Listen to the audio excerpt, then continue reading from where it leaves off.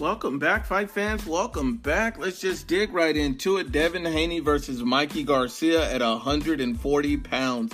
Now, you know, Devin Haney has recently came out and stated that the only guy he'd move to 140 pounds for is Mikey Garcia. That would be an excellent matchup. It would be very intriguing. And you know what, when you look at that matchup, you break it down, you see that Devin Haney is going to have a height and reach advantage over Mikey Garcia. But on the other hand, you see that Mikey Garcia is literally going to have all the experience in that fight. Devin Haney's still not a proven fighter at the elite level. He's not faced any really strict or tough competition. And Devin Haney is also coming off a shoulder injury. Mikey Garcia has looked a little vulnerable since, pretty much losing every round to Errol Spence Jr. after moving up 2 weight classes from 135.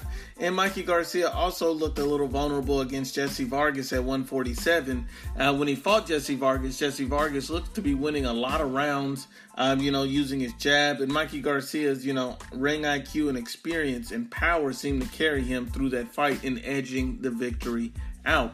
So when you look at it, it makes sense why Devin Haney is looking at Mikey Garcia as a potential opponent. I mean, if you look at Mikey Garcia's game, you see that Mikey Garcia, is a few things. One, Mikey Garcia, he's a very small fighter. And at 140, he can cut the ring off. At 147, he's had problems with that, being able to cut the ring off, being able to, get inside, because those guys have massive heights and reach advantages. Devin Haney has a height and reach advantage, but he's not going to be on the level of a guy like Errol Spence with the type of experience and height and reach. So when you look at Devin Haney at this point, you see that, he has some things working in his favor, but not a lot. Devin Haney probably needs to slow down on this. It just doesn't make sense for him to look into a Mikey Garcia fight this early in his career because, you're going to give up too many advantages. Mikey Garcia has a lot of experience. Now, if Devin Haney is able to pull off this type of fight, and let's say he gets the fight and wins the fight, the benefit for Devin Haney is Devin Haney can make his name with having a 4-division world champion on his resume this early in his career. That would be a hell of an accomplishment for Devin Haney. On the other end, what does Mikey Garcia gain from this type of fight? Mikey Garcia gains a lot from this type of fight. Let me explain you why. Mikey Garcia gets to claim one of the younger, top talents on his resume early in his career, similar to the way Floyd did with Canelo. Floyd beat Canelo early in his career, and now, when you look back at it, it looks like a more and more impressive win simply because he fought him so early.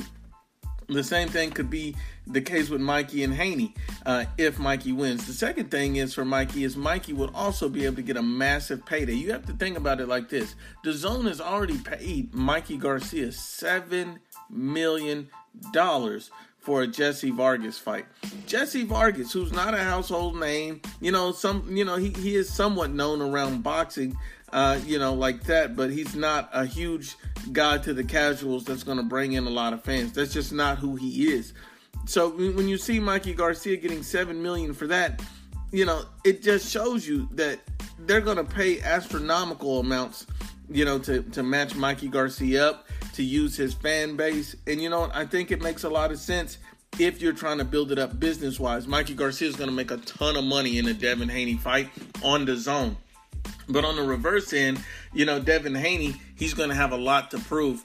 I just don't see how that fight makes sense for Devin Haney. But I can understand why he wants to fight, because if he beats Mikey Garcia, he's already considered one of the best fighters in the world right then and there, beating a 4-division world champ. And if he beat him in any style or fashion similar to Errol Spence, people are going to compare him as a pound-for-pound fighter this early. Not that it would make him one. People would make the comparisons. You got to understand that, both of these guys have an end game.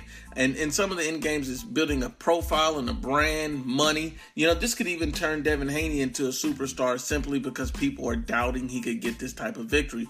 And taking these chances, taking risk is how fighters turn out to be great. And I respect Devin Haney if he's trying to be great. I think the Mikey Garcia fight could be a little bit too soon, too early. And you're not just facing a Mikey Garcia who's pillow-fisted. You're facing a Mikey Garcia who's one of the strongest fighters in the division at 135 145 and 140. And so, he showed a little pop and power at 147, but that's nothing like it is at 140. So, we don't even know if Mikey Garcia lands flush on Devin Haney. Is he going to be able to take that and keep going?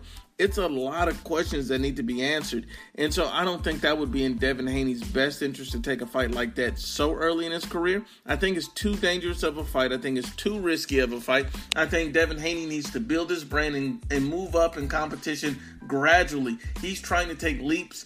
And I respect that, and if he feels his talent can do it, then let's see what he got. Let's see if he can do it.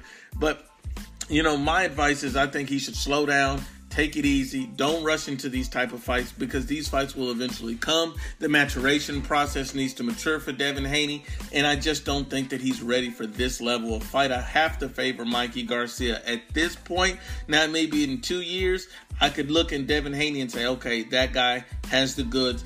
I see all the star potential in Devin Haney. I understand that people are referring to him as the next Floyd Money Mayweather, but even Floyd Mayweather took his time and he picked the oppositions at the right time. He didn't just pick opposition at any time. He was very selective about when he chose to fight an opponent. So we got to keep all of these things in perspective when it comes to Devin Haney claiming himself to be the new money. Now, when you look at Mikey Garcia, he's looking for big payday options. He's looking for the biggest fights he can make. Because think about it, if he moved from PBC to the Zone for $7 million, he's looking for Manny Pacquiao, a fight at the welterweight division, a division he's shown that he's not elite at. So we all know Mikey Garcia is not elite at 147. We all know this. But he's looking for the big payday fights at 147. He's not looking for fights at 140 and 135 that would be extremely difficult and you won't get the same amount of pay. He'd rather get paid more. At the biggest fights he can at 147, Mikey Garcia is looking to just pretty much go on a farewell tour with paydays. He's really just wanting to clout chase the paydays at this point. And that's not disrespectful to Mikey Garcia. He is a prize fighter. He is putting his body on the line. So I understand he wants to make as much money as he can while he can. I get all of that. But, at some point your legacy has to play a role. Mikey Garcia has literally had 3 career-high paydays in a row. So if you had 3 career-high paydays in a row, you're a 4-division world champion. You lost one of the biggest fights of your career in Errol Spence, but no one's going to too much hold it against you because when you lose at welterweight, it's not your division. But the problem in the mark against Mikey Garcia is people are always going to look at that as he avoided Vasyl Lomachenko. The fact that he never went back down and got that fight. The fact that he could be very competitive and strong at 140. His brother and his father, his trainer, is telling him, move down to 140 pounds and compete where you belong. But Mikey Garcia is pretty much intent on fighting in the welterweight division, which just simply doesn't make sense to me.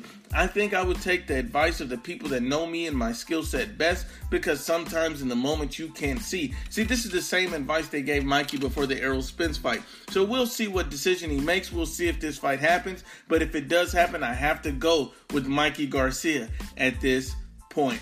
But once again, unbiased as always, it's the IBFP.